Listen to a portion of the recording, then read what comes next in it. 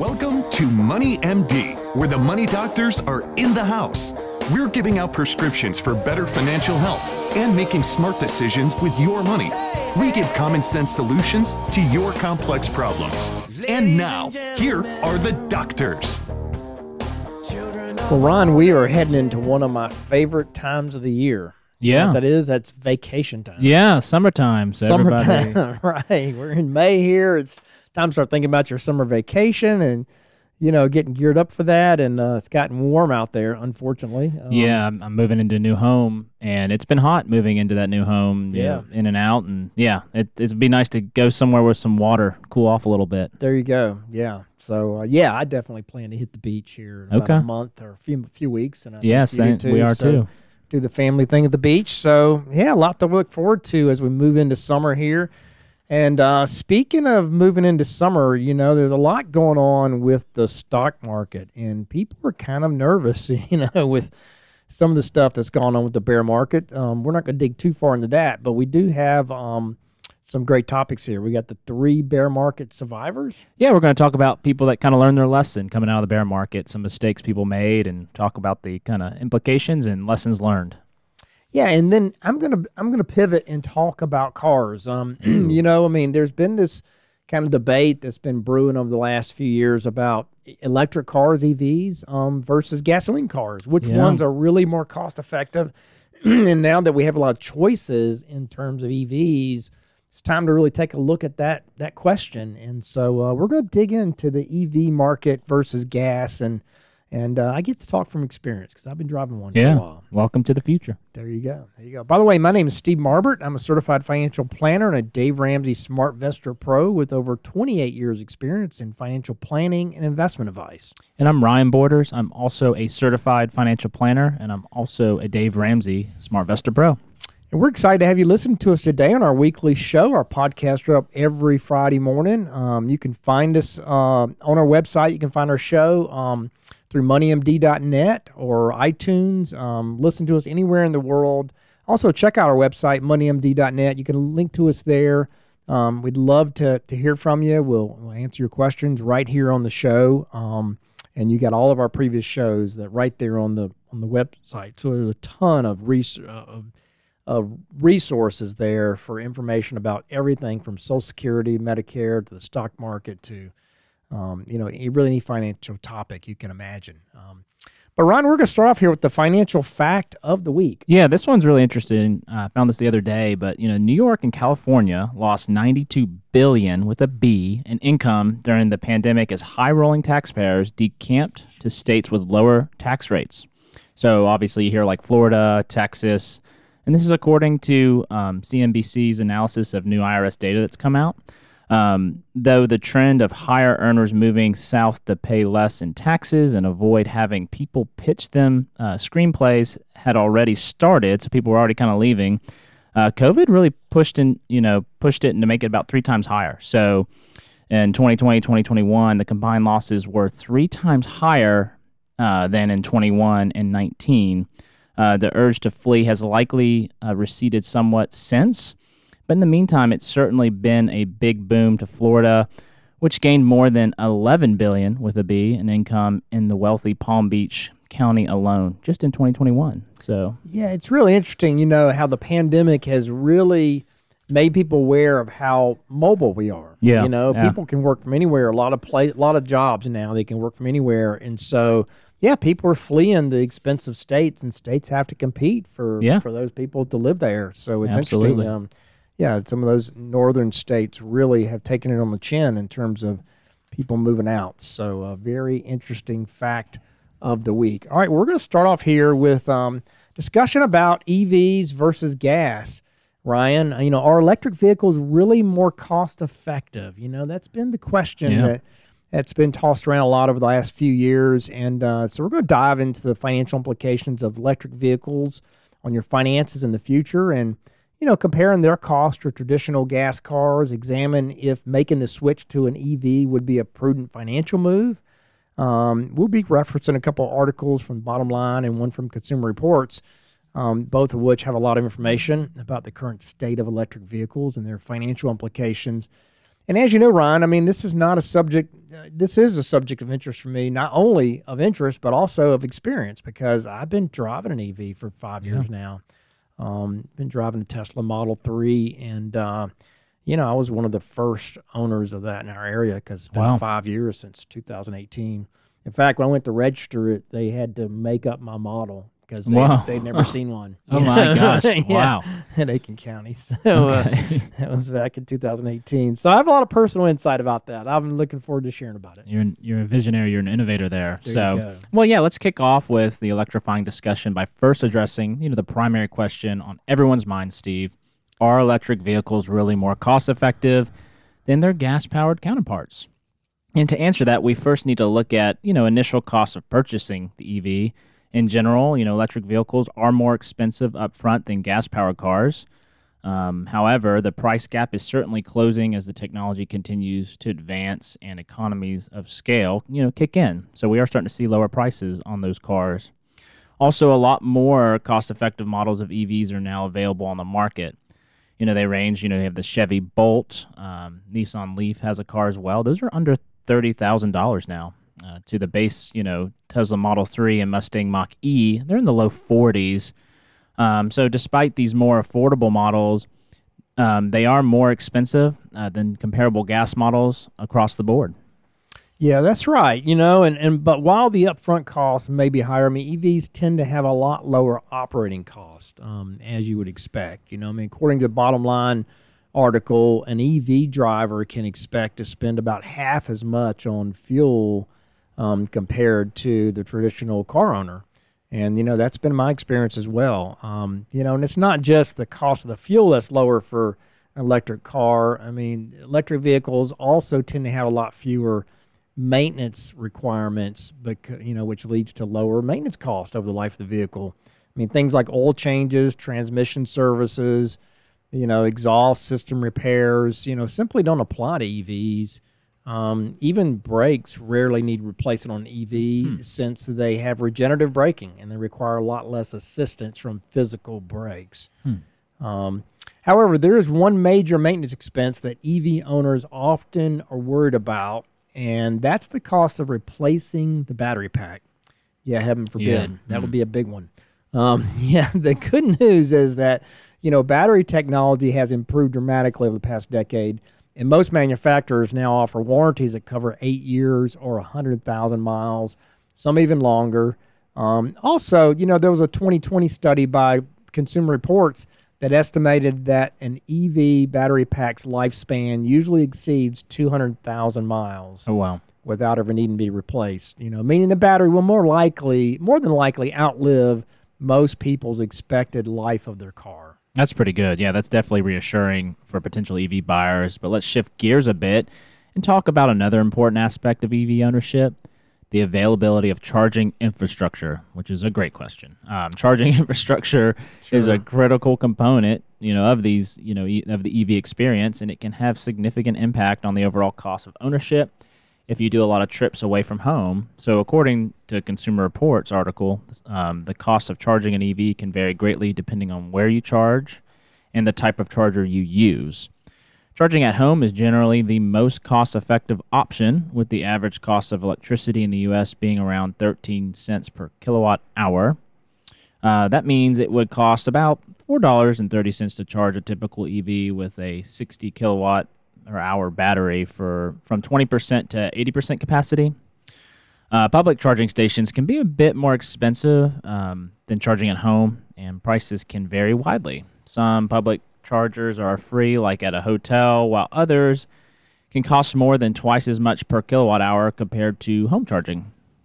Yeah, that's exactly right. Yeah, the good news is I think this whole concern is a little bit overblown, because the good news is you only use a public charger if you're away from home. Yeah. And I've found that 99% of the last 5 years since I've had mine, 99% of the charging is done at home every night. When you get home from work, you simply plug it in and you have a full range the next morning. It actually saves you a lot of time by not having to stop and fill up with gas, unless you're on a trip. So you never have to stop, fill up with anything unless you're on a trip.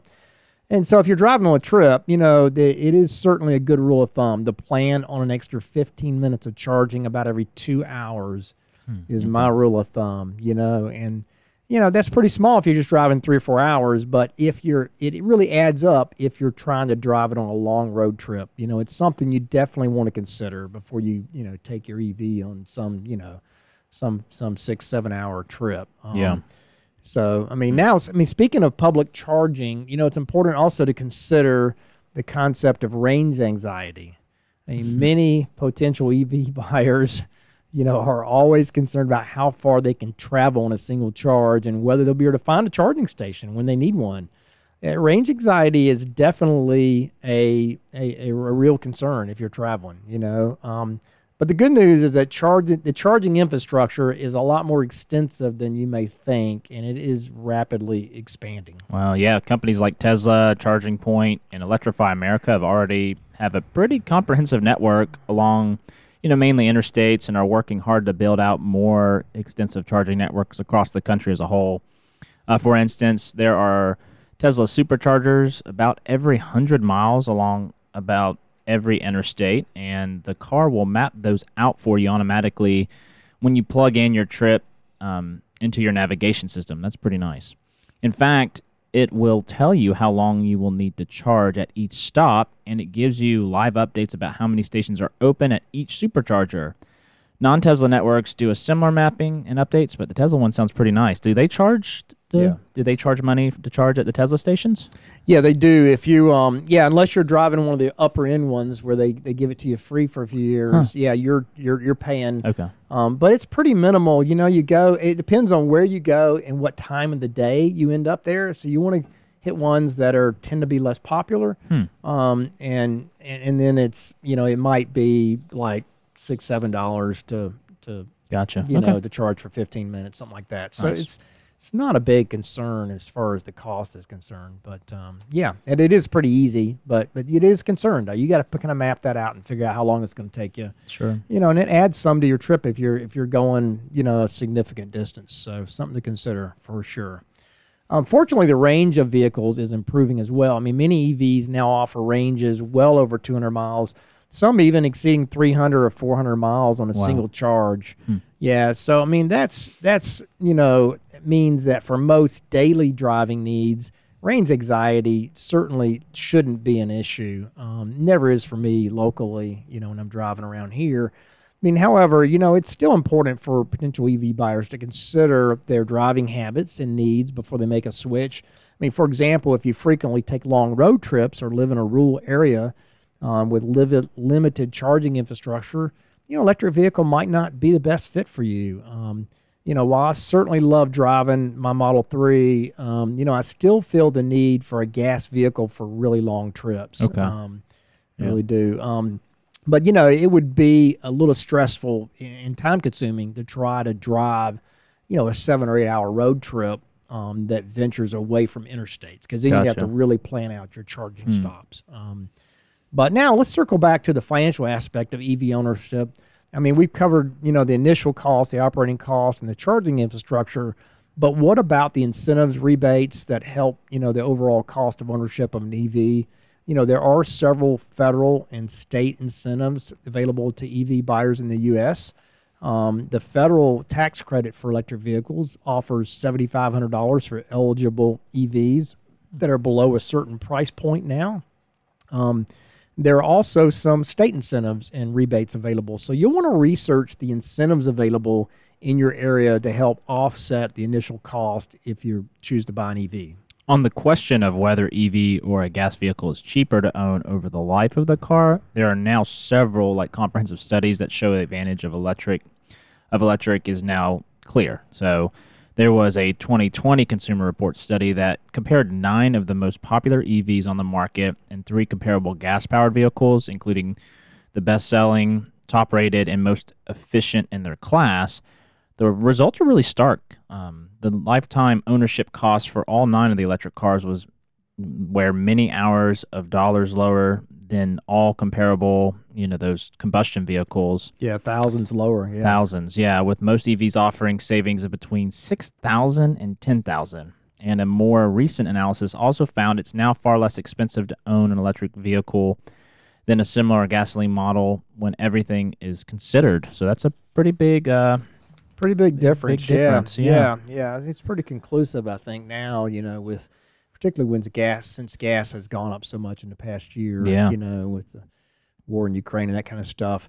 While I'm certainly, happy that the vehicle I'm driving, the EV, is cost effective and environmentally friendly, for me personally, the best part of driving an EV is simply the driving experience, which most people wouldn't recognize. There's really no feeling like that immediate torque and acceleration of an electric vehicle, and it's almost completely quiet. I feel like I can pass a slow car or a big truck on any road without worrying if I have enough room or making all the fuss and the noise of downshifting your gas car. Kathy hates it when it downshifts, so she loves driving my car because you can pass somebody and they don't even hear you coming. I kind of like the noise of the car, though. I like that revving engine. Some people do. Some people do. I just like the acceleration, not necessarily the noise. I feel a little brash if I got a downshift and it makes all that noise, like you're kind of stuffing it to them, when you pass them. But I also love the regenerative braking that makes me feel like I'm never having to get on the brakes hard or wasting gas by losing my momentum. And for me, that makes driving a lot more aggressive without wasting gas or wearing out my brakes. It makes it a lot more fun. It really makes driving a lot more fun for me. Maybe it's just me, but I would be sticking with EVs going forward just because I really enjoy the driving experience. Awesome. So anyway, it's clear that there are many factors to consider when deciding whether or not to make the switch to an EV, from the initial cost, the operating expenses, to the charging infrastructure, incentives, and your driving habits, of course. But ultimately, it comes down to each individual, to kind of weigh the pros and cons and determine whether electric vehicle is the right choice for their unique needs and circumstances. But it's certainly something to consider, and now it seems pretty obvious that there is some savings there on the table if you choose to make that switch. But don't go get a loan to buy one just thinking you're going to save money that way. No, let's don't buy out of your class or don't change your dollar amount that you would spend on a car. Exactly. Just make the decision of whether an EV makes sense for you. All right, and that leads us up here to our question of the week. Here's a big one for you, Steve. Should I take a loan from my 401k to pay off credit card debt rather than going and getting a normal loan? No. The answer is no. Never. Never. Right? As Dave Ramsey would say, they pay your stupid tax if you did that. We won't say that, though. That would be Dave Ramsey. But I'm just saying, no. I mean, the problem is you're just patching up, the symptom. You're not fixing the problem. And so if you go and get a loan from your 401k, you got to pay that back over 5 years. Now you're going to be underwater even more on your payments, and then you're probably going to just run up more credit card debt. So it just doesn't solve the problem. You need to drill down your budget. You need to come up with a real cash flow solution that you can pay off your debts the hard way, but do the real way where you really can get it paid off once and for all. And then you need to start paying cash for things and not use credit cards at all for carrying a balance. Then it's good to keep things in your lane. Keep retirement for retirement. When you start dipping into other things, it can really mess up a lot of your goals and planning. And so keep retirement for saving for retirement. Don't try to utilize it for other things that can really throw you off. Yeah, right. I mean, it's about behavioral, changing your behavior and changing your habits. It's not about just the finances of it and just because you can take money out of your 401k. Plus, you're taking money out that's in the stock market, that's invested that was probably going to make a good return over time. So you're taking that money off out of your investments too for that period of time. So no, don't do that. Good question, though. Good question. All right, and that leads us up to our next topic here. 3 bear market survivors share their biggest lessons. Yeah, Steve. So we're going to talk about mainly 3 people today that learned their lessons from kind of what we just came out of, this bear market last year, some of the fluctuations we've been dealing with. For many investors, it's been a painful journey. Those who rode the momentum in big technology stocks higher and higher were burned out last year when, obviously technology stocks took a huge hit. Some investors say they are still in a wait-and-see kind of mode, but obviously we've had a little bit better markets this year. But But although the markets have calmed in recent weeks, stocks have bounced from their lows. Many investors remain on edge. So people are still a little worried as we talk to clients. So this is an article that comes from the Wall Street Journal. They basically checked in on a few individual investors to see, hey, how are they navigating these markets and kind of what lessons did they learn from the bear market last year? Yeah, exactly. Those are great topics, and so they have three different examples here, right, of people that were doing this. And so the first example here is this guy, Mitt, and I don't know his last name, but he's out of Houston. We'll just call him Mitt. Yeah. Out of Houston. And he says he was swept up in the frenzy of speculation, it dominated back in 20 and 21 during the pandemic, partly because he had more time on his hands, right? And so he chased the hot stocks. He looked to ride the momentum of the shares that seemed to only go up in one direction, and that was up.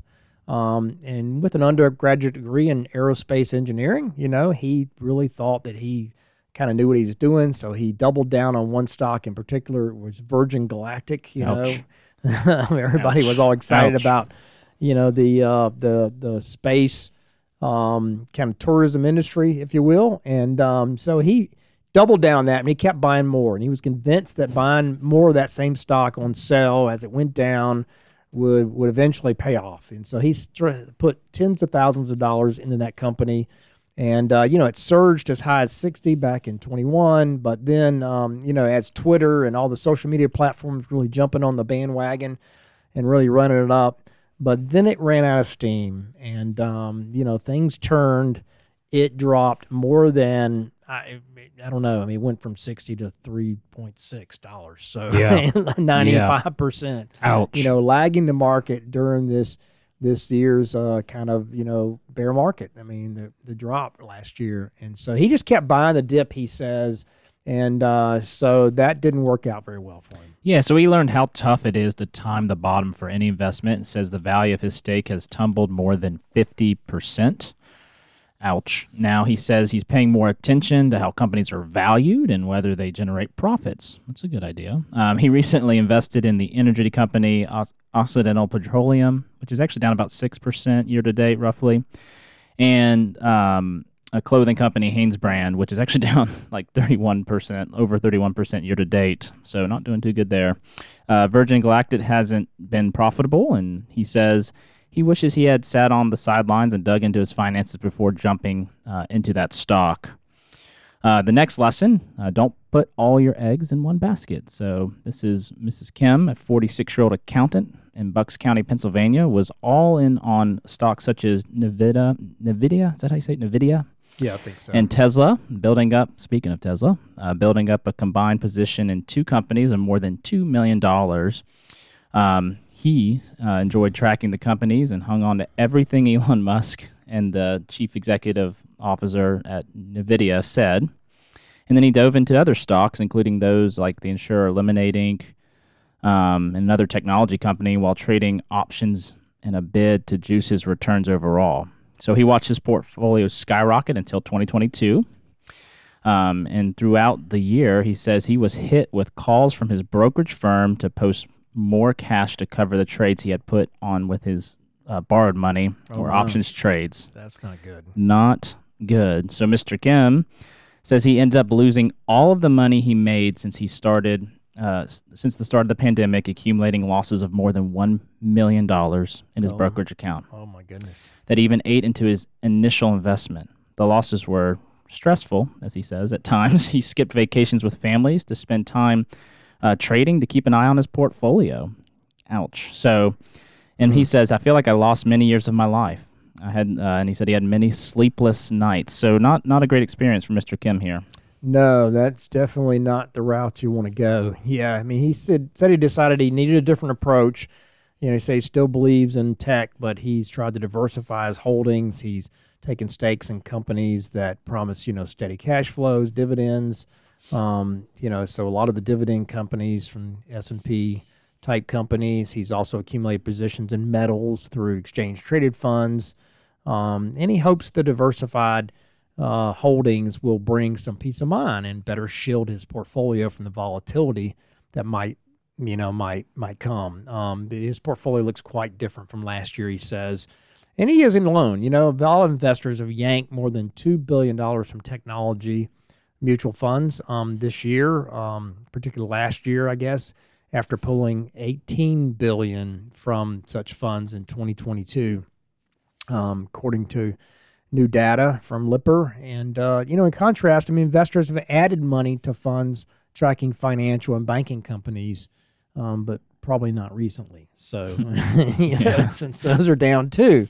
And it just shows the perils of buying individual stocks. Yeah. And chasing a sector, Ryan. You need to diversify even more than what he suggested here. Absolutely. You need to be in a lot of different asset classes, not trying to time any of them, and stay really out of individual stocks with your serious money. It's one thing to have some fun and buy some with the, some of your play money that you can afford to lose. But we all know anything can happen to an individual stock company. So you want to stay out of that. You really want to diversify. That's the key. And he's just rolling the dice. And one of the big lessons for that is the stress on his life. It's just a lot less stressful to be in a more highly diversified portfolio. When you're doing this individual game, you are just every day the news is just stressing you out. And I don't think that's the way to live. Yeah, you just got to pay attention to it, and you think that you're somehow going to, make the right move, and you think that you got to figure it out, and you can't figure it out. That's the point. The point is, it is the market is unpredictable. Past performance doesn't equal future results, and there's a reason for that disclosure because it's true. The market is based on future things. Everything we know today is already in the price of the stock market, and so what a stock's going to do tomorrow is unpredictable because we don't know, because it's based on new events that haven't happened yet, new information that hasn't come out yet. Yeah. So that's kind of the moral of the story there. Absolutely. Yeah, definitely stressful. So this is the third individual. So she's in her 30s. She's been trading frequently since the start of the pandemic. She previously worked in law enforcement, so I can't really say her name, but we'll call her Samantha. So she says she entered dozens of stocks and option trades a week while dispensing investing tips with groups on a gaming platform called Discord. Many of these traders pay more than $100 a month for trading tips and the chance to chat with her and listening to her breakdowns of trades. But she says one of the biggest losses still stings her. So she placed a risky put option trade tied to the S&P 500 that she thought would pay out if stocks kept tumbling over the next few days. Some surprising economic data stoked a brief stock market rally, and the trades turned against her. She says she ended up with a loss of more than $50,000 in a single session. Ouch. And that's a big portion of her portfolio. So put options, just to let everyone know, gives traders the right, though not the obligation, to sell their shares at a stated price by a certain date. Call options grant the right to buy. So she says she used to allocate more than a third of her entire portfolio on big bets. This year, she is more cautious when sizing up her wagers, often choosing to take less risk in a market that has been notoriously tricky to navigate. She's being more careful when holding trades overnight, wary that markets can quickly flip-flop in the morning and then, at the opening bell. Her biggest lesson, keeping your profits is more important than making them. The real game, she says, it's really about capital preservation. It's how much I can make and how much I can keep. So really the main reason we want to go into this, Steve, is just talking about the dangers of playing this game. Warren Buffett says, hey, who's skinny dipping when the tide goes out? And we had the tide go out last year. Yes, we did. And this is showing we had some people skinny dipping. Right, exactly. Yep, they weren't wearing any clothes. That's not good. Yeah, you don't want to be in that game of trying to pick stocks and time the market and taking a lot of risk. You want to take risk you get paid for. And academically, there have certain risks that have been proven to give you a higher return. Absolutely. And so you choose to take those risks by being in, stocks in general versus bonds, or being in small stocks or value stocks or international stocks. That those are being in the right asset classes are risks that you historically get paid for. But, being in one stock or not diversified is called unsystematic risk. You don't get paid any extra return for that. Yeah. You're taking risk. It's purely speculative. And that's what these folks are doing. And, it does come back to burn you eventually if you keep doing that game. All of them, they were just following what was going on. It's just trend following. It wasn't really any analysis. It's, hey, it looks good. I'm going to keep doing this. And then obviously they got hit. And then they're like, well, maybe I should actually look at fundamentals. And they're still not doing a good job. That's exactly right. Exactly. Yeah. So anyway, good topic. That leads us up here to our final thing, and that is the prescription of the week. And the question is, are you leaving money on the table, Ryan? There are lots of people that do not participate fully in all the benefits they get from their job. For instance, there was a recent study that showed that 25% of people do not get their match in their 401k plan. And that's free money. All you got to do is put it in and you get the match, right? And so, but then there's also, HSAs that a lot of larger employers will contribute to you for if you put money in, or they'll give it to you. You get to take advantage of it. It's a great tax break. There's tuition reimbursement. Some of them have, dental plans and, various other plans that you can take advantage of. So just look at your benefits from your employer. Make sure you're taking advantage of everything you can so you're not leaving some money on the table. Yeah. That's your prescription of the week. And that brings us to a close for this week's edition of Money MD. Tune in next week to hear more prescriptions for your financial health. Check us out on our website, moneymd.net. Send us your questions. We'd love to hear from you. Or you can give us a call at Richard Young Associates at 706-739-0725. Thanks for listening. Have a great rest of your week. Material in this program is intended for general information only and should not be taken as specific investment, tax, or legal advice. None of the information contained in this broadcast is intended by the host to be a solicitation for the purchase or sale of any security. All hosts are representatives of Richard Young Associates, a registered investment advisor.